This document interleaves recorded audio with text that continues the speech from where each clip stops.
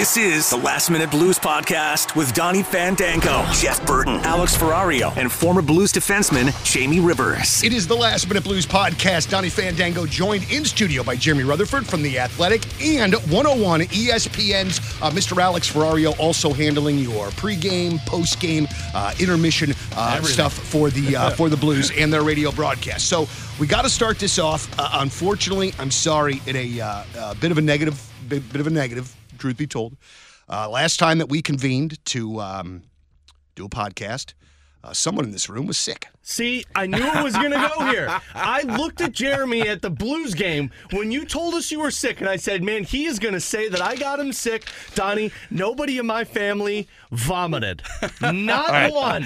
First of all, I had totally forgotten that until JR reminded me before you got here. Did. All right. You know how you get sick, right, Donnie? He said, how? I said, Alex. I looked at him, Donnie, at the Blues game, and I go, man, I hate when somebody gets sick when I was sick, because then they're going to look at me like I did it. Dude, my Dexter, while never getting sick, had one of those dry hack coughs when break started. So I assume, you know what I mean? It's from one of the Rugrats. I mean, what are you going to do? However, now we got to stay on the Alex topic here real quick before we get to Might as well. Wait a minute. before we get. Let's all do right, it for 45 hold on. minutes. You made a post over the weekend that I do not understand, and I need to understand it. Okay. All right, so this was on Instagram, and there are a picture of three guys who I assume to be Rascal Flatts, and it says, "Please be a reunion." Yeah. I'm hoping they go back on a tour. Oh, you're walking into something here. I am, and I know, Donnie, this is not his cup of tea, but this is one of my wife and I's favorite bands. Oh, great. So if I'm going to crap on it, then I have to crap. So it's not just on Alex. Oh, the wife card. She's probably never heard of him, but he just brought her into it. It's one of my wife and I's favorite bands. We saw them when we were dating, and then we went and saw them like 5 other times on our anniversaries. Donnie, she doesn't listen to the pod. Go at it. She does. I saw this, and in my sick stupor, I go, boy, I just cannot imagine looking forward to this band being back together, Alex. Yeah. Give me a hit. Give me a Rascal Flatts hit. God Bless the Broken Road. Life is a Highway from Cars on Disney. Okay, time out. First of all, we are leaving out the great Canadian singer-songwriter Tom Cochrane, who penned Life is a Highway. Yeah, but his wasn't as bumpy, you know? His is more like I got to narrate here. Donnie just leaned back in his chair and wiped his face. So here's my perfect breakdown with it, Donnie. Okay. His is more like I'm on the side road going like 35, 45. Rascal Flatts is like I'm going 75 on the highway on cruise control. That's Alex, how I feel both of them. Listen, Alex, I think that I have never in my history of loving music had somebody that has so misinterpreted a great song. Yeah. Life is a highway. Dude, you are on the highway. You are busting ass. Yeah. You are getting it. Dude, you are locked in. Tom Cochrane's pretty chill with it. I got to believe in 20-plus years, he's had a lot of people misinterpret songs, too. You're in the top of Look, if there's one thing you'll know about me, take some time and sift through my iPhone music, because it's everything from country to Frank Sinatra to heavy metal to old school rock to Coco Melon. But I really did not, and I'm not even making fun, but I really didn't know that Rascal Flatts broke up. So they were on a tour right before COVID hit. And so my wife and I had tickets to go see them. COVID hit. They didn't go on a tour. And then they kind of split to where their lead singer went off to do some of his own music. And then the other one started doing some of his own music. And then another guy got a DUI. And so all three of them are separate. And then that was the one. My wife was the one that told me about it. And I'm like, oh, come on. Yeah. Is this where I admit I've seen him before at Mizzou Arena? Be careful. I think Blake Shelton opened up for him. Who is that? Sounds right. Isn't Adam Wainwright like a huge Rascal Flatts guy? It's Luke Bryan, I think. Oh, he's country music, but I know he and Luke Bryan are kind of tight. Right on. So that might be part of it. So 3 people, Wainwright, and Alex and Katie Ferrario.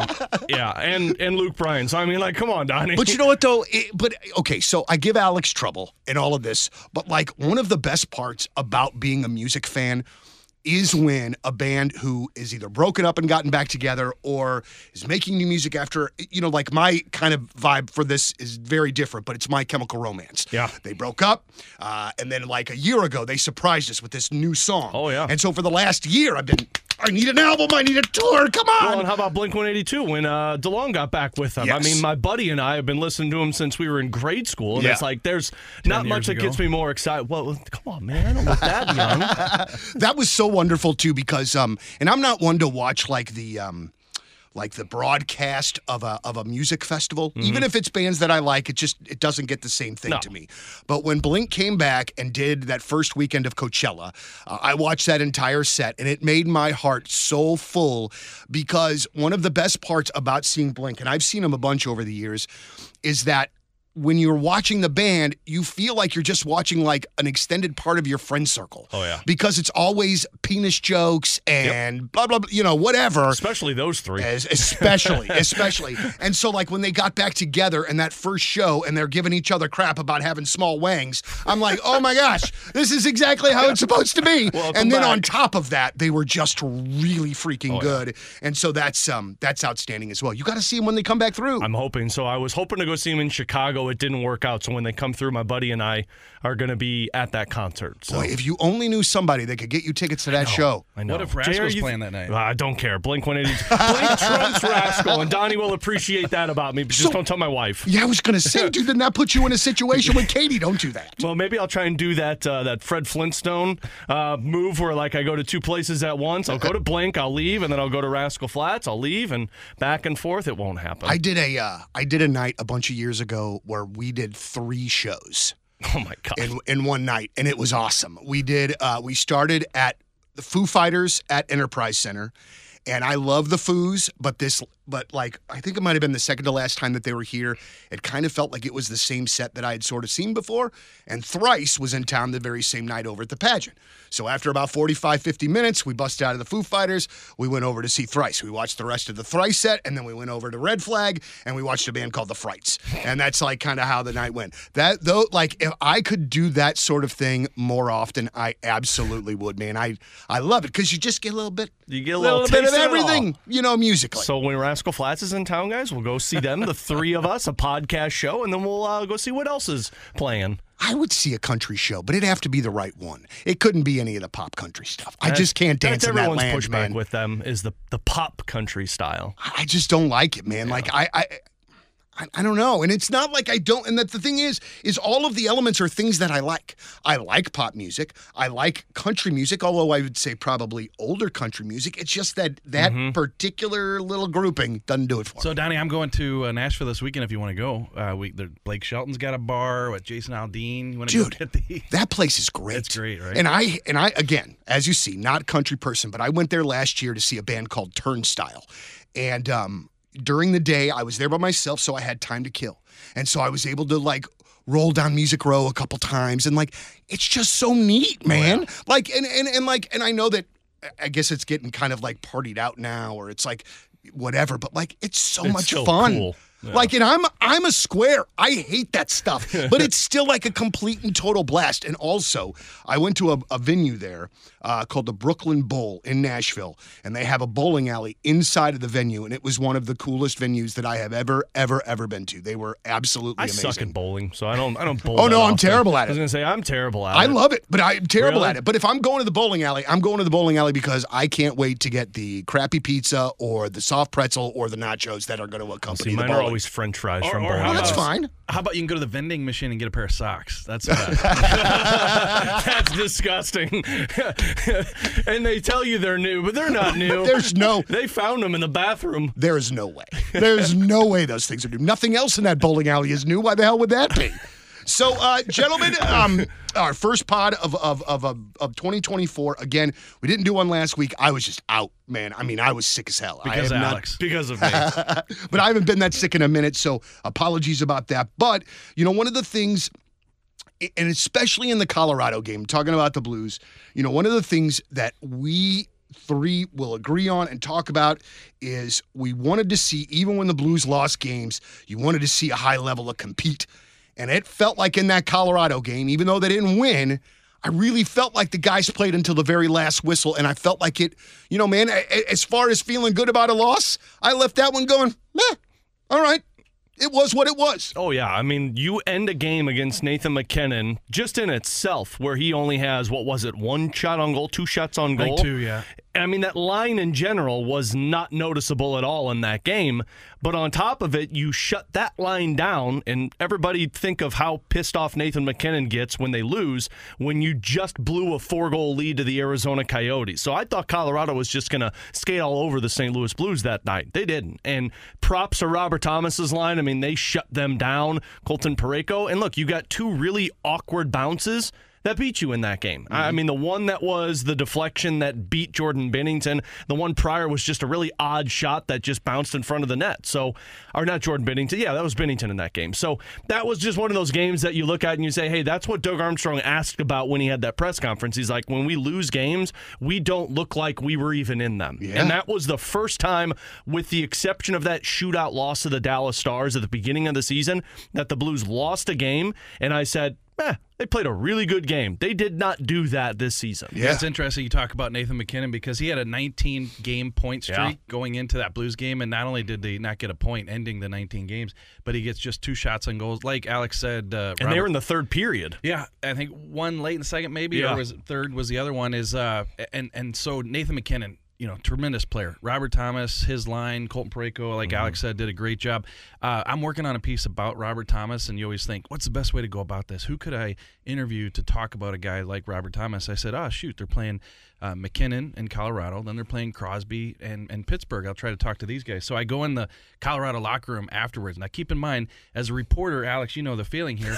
You think that if they win, I'll probably be in a pretty good mood and willing to talk about it. So I go in the Colorado locker room afterwards and ask the PR guy, hey, can I talk to Nathan for a second? Yeah, not tonight. Probably not too happy with this one. So, yeah, not tonight. So wow. So do the players tell those PR guys beforehand, not me tonight? Usually it's a situation where the teams will put 2 or 3 names on the board, or they'll have 2 or 3 guys walk into the room and be ready to talk to you. And, I don't know the games before that. Did Nathan talk every single night leading into it? I'm sure he talks a lot. Right. Or was it a vibe, Alex, where the PR guy knows, like, okay. I was going to say, it's not even they say no. It's like they see the guy walk into the locker room and chuck his stick and cuss somebody out and say, yeah, he's probably out tonight. Right. So, like, not to get too, like, X's and O's here, but, like, guys, to like a plain hockey watcher like myself, what is it that Robert Thomas and that line were able to do to shut down, literally one of the best players in the National Hockey League? Well, I asked Drew Bannister that after the game, and the number one thing he said, which sometimes it's a cliche in hockey, but it's true, is make them defend. The less Nathan McKinnon, Rantanen, those guys, Nichushkin, have the puck, then the less they can do, right? So if Robert Thomas, Buchnevich, Kyrou, those guys are doing things with the puck, getting it into the offensive zone, having offensive zone time, then a lot of McKinnon's shift is going to be playing defense. But obviously they're going to get the puck at times. And Alex, that, just keep it tight on those guys. Like if you play him loose, if you play him 10 feet off, McKinnon's going to get on his little roll where he just skates around the offensive zone like he's the only guy out there. And they didn't allow him to do that. They played good defense when the Avs were in the offensive zone. They were just in their way. I mean, the best way for me to like break this down in simple is like when you're walking around Enterprise Center and people are just standing in the middle of the walkway and you're like, get out of the way. That's what Robert Thomas and Buchnevich and Kyrou were. They were always in McKinnon's way, and they were standing him up at the blue line. They were forcing him. McKinnon's line likes to go fast. Like, they don't stop. It's boom, boom, boom in the offensive zone. They weren't doing that. They were having to put it behind the forwards and make them go back and get it. But also, like JR said, Drew Bannister, his first game when he took over, he used a phrase that really stuck out to me. He said, safe is dead. And I'm like, man, that's really interesting to hear somebody say it like that. Which means, like, if you're going to play safe, if you're going to play 10 feet off so you got to give McKinnon space so he doesn't flash by you, well, then you're dead. You're going to get beat. And they're not doing that. Like, in that Colorado game, every time McKinnon touched the puck, there were 2 guys on him. And every time Rantanen got it, there were 2 guys on him. The long stick reach of Colton Parayko, the speed of Jordan Kyrou, Pavel Buchnevich, big side. They were forcing them to shoot the pucks from the outside and not giving them those in-tight chances. And when you do that against any line, anybody in the NHL, you're going to force them to get frustrated. And Nathan McKinnon, we all know, is a hothead when things go wrong. Yeah, so one thing I do want to point out, and this has been a couple of weeks, so this is not new, but a few weeks ago when Bannister took over and Booch got benched, in that third period for 12, 13 minutes, whatever it was, you guys both said, I know how he's going to react to this. He's going to take the onus, he's going to take the blame, and he's going to come out firing. And son of a gun, he has absolutely done that. And man, that line, those guys together is incredible. But like the reason that they spread him out is to kind of spread out the scoring. How do you see that kind of evolving as the season goes on? Yeah, I think that you have to spread it out. That's the one thing. A lot of fans, they look at the lines and say, why is he on the third line? Well, it's not because you want to put him on the third line. It's just that maybe that third line center needs some help on this wing, or maybe they need some more secondary scoring, which the Blues do desperately. Yes. I mean, you have Braden Shen, 10 games without a point. Yeah. Kasperi Kapanen's had some decent looks in the offensive zone, can't finish. So I think that they need to spread it out a little bit. One thing that Drew Bannister wanted to do, like you said, was put that line together, Buchnevich, Kyrou, and Thomas. Thomas has been absolute fire. He have 12 points in his last 8 games. He's like 2 above a point per game player. Absolute fire. Kyrou's been playing better. The thing with Buchnevich, he's getting great looks, but man, is he hitting the post? Is he missing wide? The other night, I think it was the Colorado game, did the Blues have 20-plus missed shots that night? You saw Buchnevich go to the bench and break the stick. Yeah. I think there's a lot of frustration on his part. So I think it's there for Thomas right now, and the line has been pretty good because of Thomas, but gosh, if they could finish a few more. Yeah, that Pittsburgh Penguins game I thought was the perfect example of they're going to have to spread the wealth. And I mean, I'm the biggest one that says, you can't break up a line that's clicking like that, but the last few games, I mean, one guy has been clicking and the other guys have just been snake bitten. But I mean, JR's right. I mean, with the exception of a goal here by Brandon Saad or a goal here by Kevin Hayes, you're not getting any contributions from your bottom 9. I think I looked it up after the game versus Pittsburgh, and in their last 11 games, you've got 7 goals from the defenseman and 10 goals from your bottom 9 combined. So, you're going to have to get more in terms of that depth, and Braden Shen is the one that I think everybody's talking about because the guy does so much other than score, but you got to start seeing some points from him, and being 10, 11 games without a goal or a point, that's a little concerning. And do you want to break up Kyrou, Thomas, and Buch? No, but does Kyrou and Shen work better to where you can get those guys going? Does that give you the opportunity to move somebody down? Because you got to get Kevin Hayes going. And I loved the move that the Blues did yesterday of bringing up Nathan Walker, because I think that fourth line has just been invisible in the last 3 games. And I love Oscar Sundqvist, but Sammy Blais, you're not getting a whole lot of. Mackenzie McEachern, you're not getting a whole lot of. I think it might be time to bring a couple other guys up that have a little bit motivation to go out there and do more. Can I ask something about Sammy Blais? When he came back last year from the Rangers, man, I mean, my man was a difference maker. Now, granted, I understand that was also after we had traded O'Reilly and Tank, and so there was more opportunity for him. But dudes, I don't remember hearing Sammy Blais' name very much during games this year, and that's one of the reasons that I love that dude, is because when he was on the ice, you knew. I mean, tomorrow night or Thursday when we play Vancouver, you'll know Nathan Walker's on the ice. Oh, yeah. Whenever he gets that ice time. So what's going on? Yeah, I think that's why something had to be done. They tried McEachern. He had some moments, but I think now they're going to give Walker a shot. And Walker's been playing really well for Springfield, by the way. With Blais, I think that the second half of last year when he came here, when he had the offensive run, was kind of an outlier compared to his career. So I think people expected it to come back to the norm. But still, even if it's going to come back to the norm, it's 3 or 4 goals, instead of the 9 he scored in that run. And we haven't quite seen that. I think at the start of the year, Craig Berube had him on that third line. That might have been a bit of a surprise, I think, even to Doug Armstrong. He said, we thought maybe Neighbors would be higher up the lineup, maybe Blais plays down. But I think that Craig Berube wanted to give him a chance to show that he could provide that offense, and it just didn't come. I thought that Blais was, I don't say invisible, because when you lay big hits like he does, that you can notice him. Alex and I talk about that in the press box. We sit next to each other. But to me, Blais just not doing much, and he's been a healthy scratch as a result. Thursday night, Blais might be a healthy scratch. So they're going to bring Walker up. Like Alex said, that line hasn't done much. They've shrunk to 3 lines late in a lot of these games and just played Sundqvist up higher. Blais wasn't playing. McEachern wasn't playing. Now Blais takes that interference penalty in the Pittsburgh game. he got benched a lot, Donnie, the other night. Didn't play the last part of that second period into the third period as well. So it's just been a tough year for Sammy Blais. And like I said, you didn't expect the great offense we saw when he got here from New York, but you still expect him to do something. And they said it on the broadcast. Cam Jansen was filling in with Curbs on that game against Pittsburgh, and Cam said it best. Like, these types of games when you just did a tough pound for pound, punch for punch with Colorado. These games against Pittsburgh, you expect your fourth line to be impactful because your top guys don't have legs. I mean, Robert Thomas and his line played close to 21 minutes against Colorado, and they had to play almost 22 minutes the other night against Pittsburgh. Like, you've got to have your fourth line in certain games, and that was one of those that, like, pound for pound, you need them to go out and just win puck battles, just get some sustained zone time.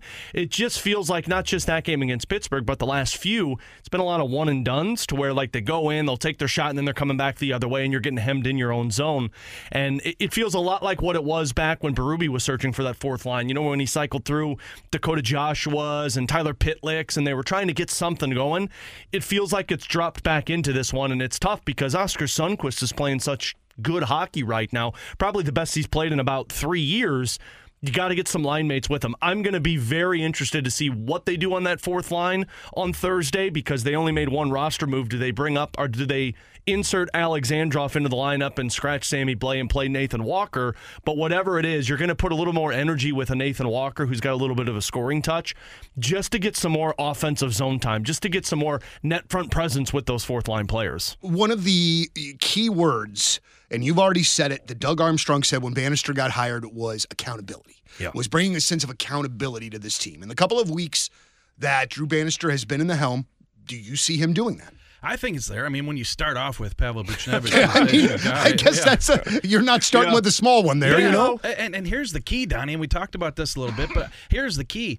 When Buchnevich has the response that he had, that did everything. If he goes and pouts, if he says, well, ask the coach, if he says something flippant like that, not only, does the media run with it, and then we're asking follow-up questions, but then you have the other players who see that comment, and then it doesn't work out. So when Buchnevich comes out and says, I deserve to be benched, and then he comes out and has the performance that he does, I mean, that just does everything for Bannister. And now we've seen it filter with other guys too. Blais gets a seat the other night, like I said, against Pittsburgh. So I think it's a great move. Hey, look, the coach doesn't have anything to lose, right? He's got the interim title. Hey, let's go in there, guns a-blazing. Let's set the tone. Let's set the standard for how these guys need to play. And if they respond well, that's the key there, then you can have something. So I think what Drew has done, especially with the lack of NHL credentials, to come in and do what he's done has been great. Oh, and the other one that you did mention, too, is him basically starting Joel Hofer over Binnington in that first game back on home ice after the Christmas break,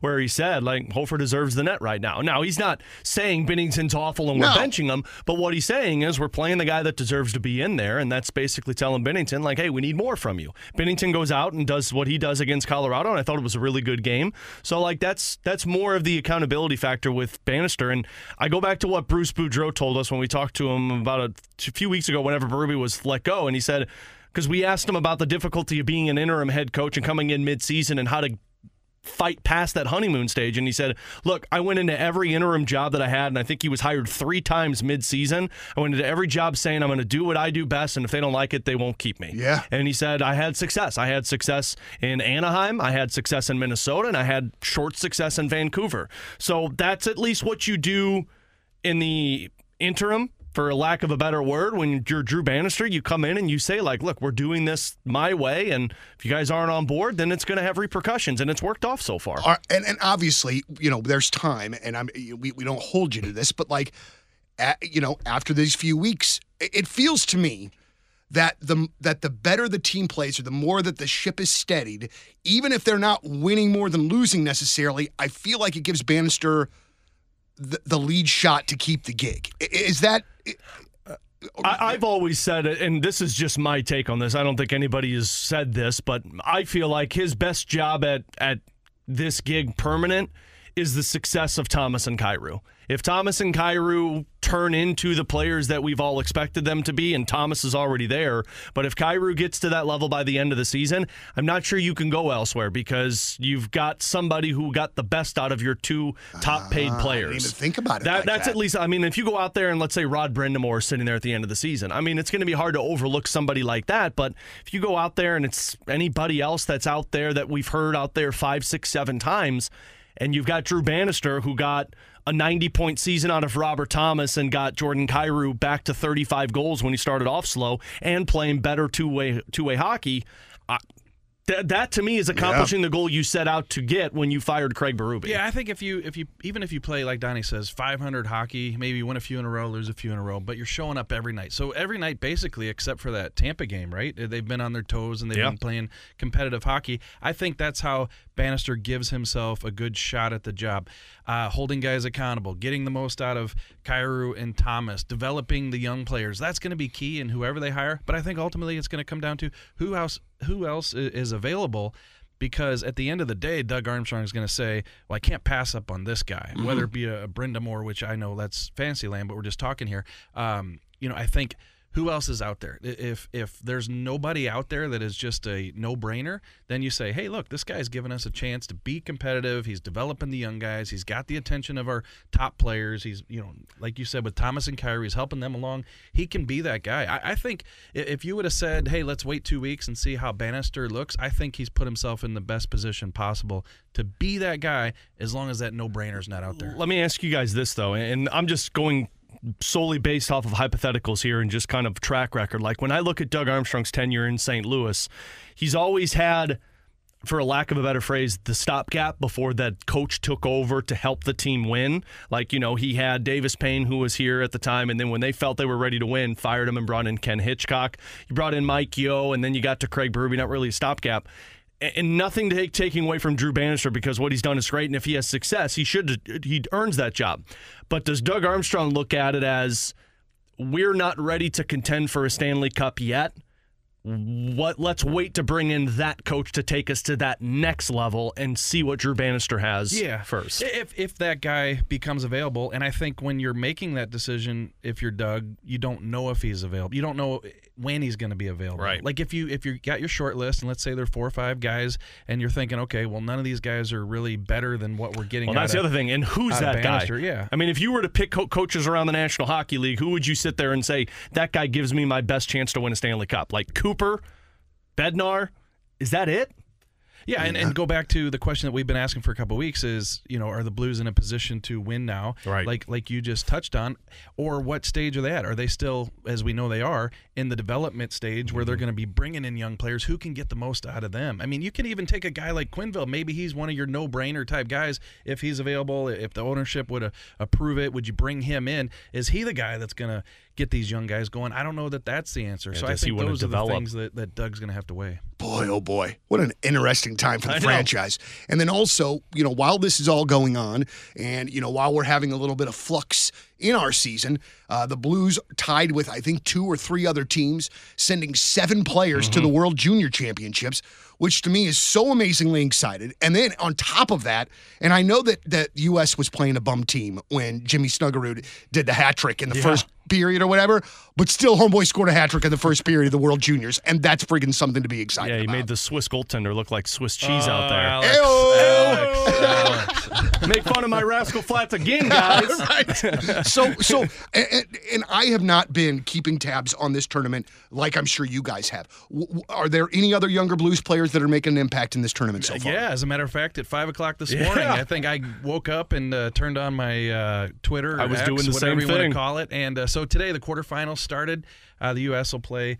Also, they're in the quarterfinals, as are some other Blues prospects. But today it was Slovakia and Finland, and the game wound up 3-2? It was 3-2 in overtime. Yeah, but the Blues, Dalibor Dvorsky scored to make it 2-2, and then Kaskamaki, another Blues prospect. Alex, you want to try the first name? Yeah, Alex Santeri. Kaskamaki scored to make it 3-2 for Finland. Finland went on to win that one, but 2 Blues prospects, and I think Pekarsik had an assist on the Dvorsky goal Dvorsky goal. So a lot of Blues prospects factoring into the scoring. I've watched a lot more than I typically do of World Juniors. Like, I flip it on, but because there's been so many, like, I've been glued to it. And also, it's been on at the same time as our show, so I have it up in the studio. But that Kasperi looks like he looks like a really good complimentary piece, like depth piece. I mean, like, he's a guy that goes to the front of the net. I think he's 6'1", 6'2", and I know Armstrong talked about how he's developed. Of course, Dvorsky and Snuggerud are both impressive in itself. But man, Team Sweden with both of those guys, you've got Stenberg, who Armstrong is comps to Alexander Steen, and I see why, because the dude comes up with some clutch moments, but he's really good defensively.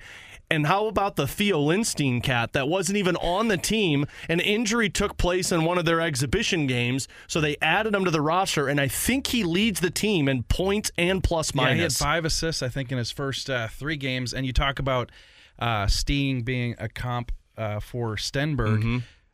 Doug Armstrong has also said that Theo Lindstein, he said, think Carl Gunnarsson, yep. which we think there's probably more offense there, though. The one that comes to my mind is Nick Leddy. Not Nick Leddy now, but Nick Leddy in the New York Islanders, Chicago Blackhawks days. I mean, that dude shot every time he had the puck on his stick. He was small in stature, but he was quick.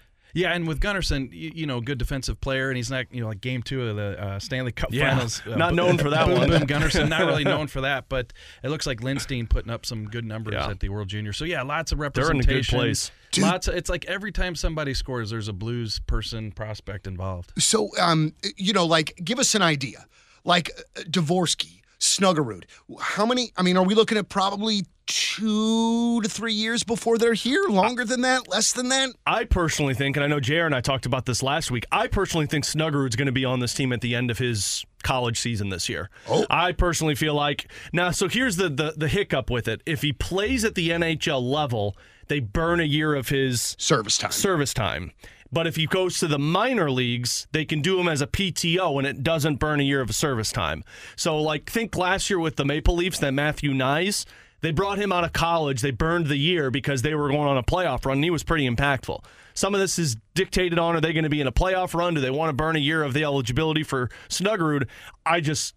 The way he's played at the World Junior tournaments, the way he's been in college, he looks like somebody who's going to be ready for the pros next year. Yeah, and the Blues have done that other route with a lot of players. You go back to David Backus, he goes down to Peoria or wherever it was, and played just 6-7 games at the end of the year. So they can go either route, but I think there'd be a pretty good chance. And, he's already lost a couple teammates at the University of Minnesota. The kid went to Logan Cooley and Knives, so he lost his line mates, and he's still had a pretty good year. So, does he have the personnel and does he have the desire to go back to Minnesota for a junior year? Pretty doubtful, especially when he's been this impressive. He could come help the Blues. Yeah. I just cannot imagine being a college kid and having the opportunity to either, hey, stay here in college where I can be a superstar on this campus, or I can go and be an NHL player. Right. That's not crummy decisions that he made, man. That's all right. Not a bad ordeal, well, right? Do you want to eat ramen noodles? Yeah, that's very filet mignon. There's no way that Jimmy Snuggerud is eating ramen noodle. Come on, man. Let's be real. Honestly, here. touche, Donnie. So, I think that's the thing, man. Dude, it's going to take me a lot to get down about this team for those reasons exactly. Yeah. You know what I mean? there is a lot of reasons to be excited here, and we've continued to say it. I want to ask a couple questions about players in particular. One, Kasperi Kapanen is not a guy that the Blues are going to sign after this season is over. He is probably one of the guys that's filling a spot for what will eventually be a younger player's role, probably, right? Probably, but I guess it really comes down to what does Kapanen want/think is out there. Because if you like where you're at with St. Louis, in an ideal world, you're a great fourth-line player for this team that has the opportunity to move up when they need you to. Mm-hmm. Sure, he's not scoring offense, but the guy works harder than most people on the ice, and he's fast. So you're not going to re-sign him for $2 or $3 million. That's going to be the problem. But if you're going to be willing to go a little cheaper and maybe stay in St. Louis, that really is going to be what he values most. But, if he was willing to sign for something that's not going to hurt the Blues in the long run in terms of cap space, I'd be more than happy to, because like I said, I think that would be a perfect fourth line player, and it's a veteran type player to be around your younger guys. And Donnie, here's the thing, and this goes back to the big picture that we've been talking about since we started doing the pod, is that the Blues want to be competitive, right? So they're trying to bring in players like Vrana, didn't work out, Kapanen, Hayes, to be competitive until their prospects get here. So big picture, could the Blues have gone out and gotten a better player than Kapanen? Yeah, sure, if they were trying to win, but they're trying to just stay competitive during the retool. You're not going to go out and spend $5, $6, $7 million on that player who could make. So people turn on the TV, how come this team's no good? Well, the reason is they don't have the players. You see how small that margin for error is every single night. Look at the Pittsburgh game, lose by empty netter, so it's a 2-goal game. The Colorado game, if you had those $5 and $6, $7 million players, but that's not where the Blues are at right now. So if the Blues are still going to continue to go through this retool, to answer your question, if Kapanen's willing to stay on the cheap and the Blues think that they can still be a somewhat competitive team with him, he's a guy you could bring back because you go out on the market, you're going to pay a lot more for those types of guys. Absolutely. So what about Booch? Is he a free agent after this year? So or is it next year? Next year. So after next season, he's a free agent. But we'll be looking to lock that guy in at some point, don't you think? Or no? Go ahead, JR. Well, I just think that. Ooh, this is. You know what though? This is very interesting to me because I thought both of you would immediately be like me. Yes, and that was not the look on your faces. So please explain. Well, I think the answer should be yes. Yes, because that's my answer. He's that guy. But here's the thing: is where are they at in this thing? I mean, we've talked this season. Is this retool going to slide into a rebuild if they don't make the? So they're 3 points out of a wild card spot now. Are they 10 points out of a wild card here in a couple weeks? Is Buchnevich asking for $8 million a year, $9 million a year? So are you going to start paying a guy $8.5, $9 million next season when you're still 3 years away from being that type of team? So that's the question. Do you want him on your team for sure? Yeah. Like, do you want to re-sign him for sure? Like, people would think you're crazy if you don't. But where are you at in this thing? He's gonna keep you competitive for sure. So if that's what Doug wants to, and wants him to be a focal point of this team moving forward, and put those Snuggeruds and Dvorskys around a Buchnevich, yeah, for sure. But what does he want? Does he want to stay? Because he's a free agent. He's got a choice in that. And then, Alex, does it make sense in the big picture? Well, and I think there are other two factors into it, too. God, you're going to ruin Donnie's start of the week.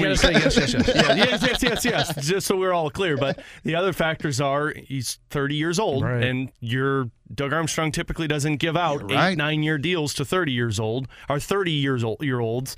And then the other factor into it, too, is like JR mentioned, like, where are you at in this stage? Because on Curbs' podcast, when he talked with Tom Stillman, Tom really talked about, like, there is a patient factor for fans for all of these younger guys. Does that patient factor mean, like, hey, this still might be 2, 3, 4 years before they're back into that window? And what does that garner you on the market? And I know that sounds really crazy to say, but like JR mentioned, what are we looking at the trade deadline? Are you 10, 12 points out of a playoff spot? And are teams desperate enough to get somebody like a Pavel Buchnevich to expedite that retool that you're trying to accomplish? And again, I'm not advocating that. I want them to re-sign Buch, but does somebody out there say, like, we need this and we want this because we got a whole nother year and to negotiate?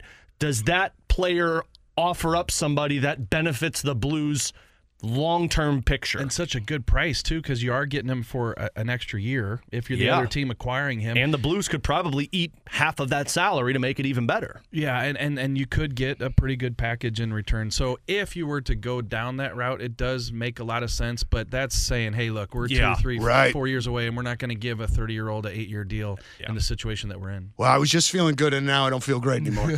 Hey, real quick question, though. In watching Colorado and seeing kind of how their last couple of weeks have been, this is not the Avs of yesteryear. And to me, it seems like, and obviously I think they're better than the Blues, but like I feel like they've got some of the same kind of issues as the Blues. It doesn't seem like that's a super deep team. Yeah. How do you see the Avs going forward? I think first problem is they got goaltending issues. Big time. Now, I know Georgiev only let, 2 in on the Blues, but he is not a number one goaltender, and I think Colorado's recognizing that. The problem is so do 7 or 8 other teams in the NHL think their guy's not a number one goaltender. But when Devon Toews kind of called out his team and said, like, some people think they're playing good and they're fooling themselves, I think he's talking about a lot of these new guys that are on that team. I think their play-by-play guy told me that this is the most turnover they've had in terms of personnel in like 5 years. Mm-hmm. And I mean, you're talking about having a Miles Wood, a Ross Colton.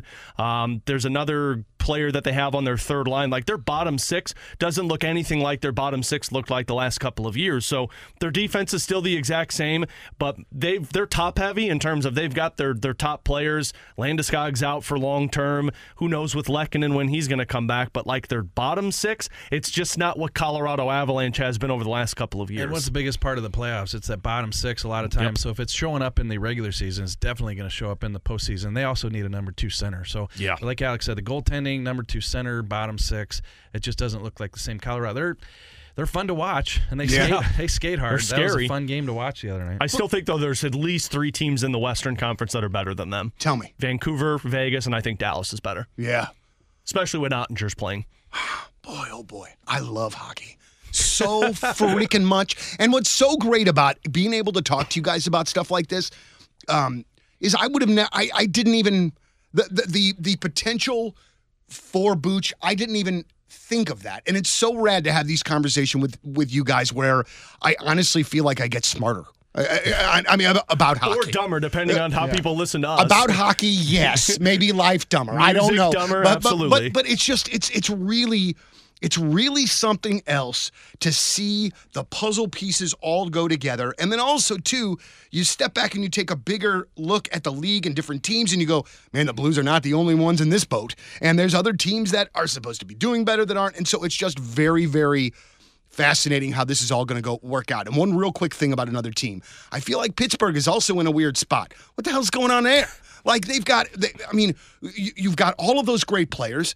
Obviously, you don't want them to go anywhere else. But, dude, it seems to me that lineup, that franchise is kind of stagnant right now. They almost kind of need to ship some of those guys out. Yeah, Donnie, I think it's so hard to do, and that's, applies to St. Louis here. You look at the Pittsburgh, the Washington, the Blues, even look at Tampa Bay. They're still a pretty good team, but it's just hard to do it for 6, 8, 10 years, and I think Pittsburgh's kind of fallen in that. Yeah. Plus, you feel a responsibility to pay some of the guys who led you through that, and so like Chris Letang, big contract, Malkin, those guys are playing well.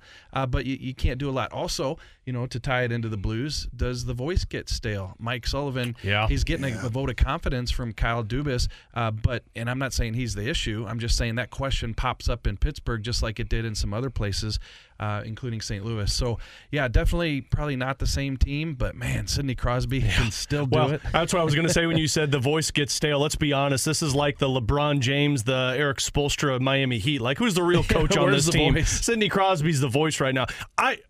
They're going to lose Jake Gensel, and that's the worst thing that can happen to them. I mean, I know he's also 30 years old, but, that's a guy who puts up 35, 40 goals for you in a season. They're going to lose him because you decided to trade for Erik Karlsson.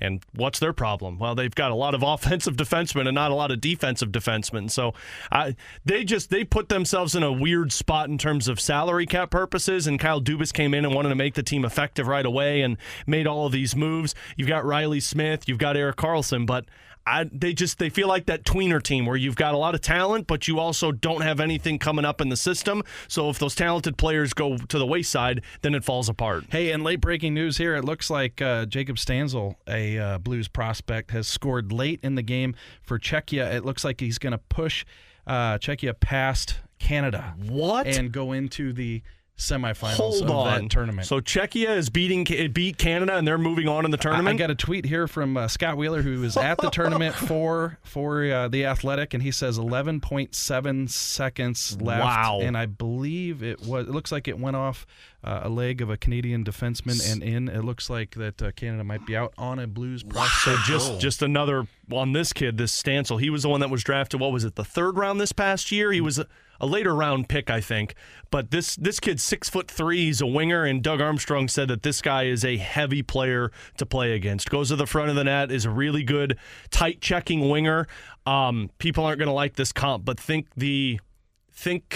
Dmitry Yashkin when all of the projections were surrounding him. To second of the game, too. Yeah. He's got 2 goals in that game against Canada. I don't think we should mention Dmitry Yashkin's name with almost anybody. Well, you're right, but the guy did score 45 goals in the KHL last year. I think one of my favorite things, and I haven't seen very much from this juniors tournament, but one of the things that I did see was a 6'7" player from Canada talking smack to a German, and the German didn't know any English besides the F word, and it was brilliant. The Canadian kid did not understand anything that the guy was saying, but the German kid just kept saying the F word to get his. It was amazing. That's my kind of trash talk. You just drop the F word and see how many times you could turn it into a verb. Listen, we're gonna find a way to communicate here, everybody, through the languages and everything else. Through the language of the Sopranos. And I do want to mention this as well. The Blues, I believe, only have 3 or 4 road games in the month of January. Oh, yeah. They are home a lot. Mm-hmm. So if you are looking to go and watch a little Blues hockey, you got a very good month to do it. Gentlemen, thank you so very much. I'm sorry I missed last week, but it's great to see your faces today. Good to see you. Healthy, buddy. All right, 4, our homies, Jeff Burton, Jamie Rivers, it's Alex Ferrario, Jeremy Rutherford, Donnie Fandango. That's my name. This is the Last Minute Blues Podcast. As always, thanks for listening to Let's Go Blues. The Last Minute Blues Podcast. Hear more at 1057thepoint.com.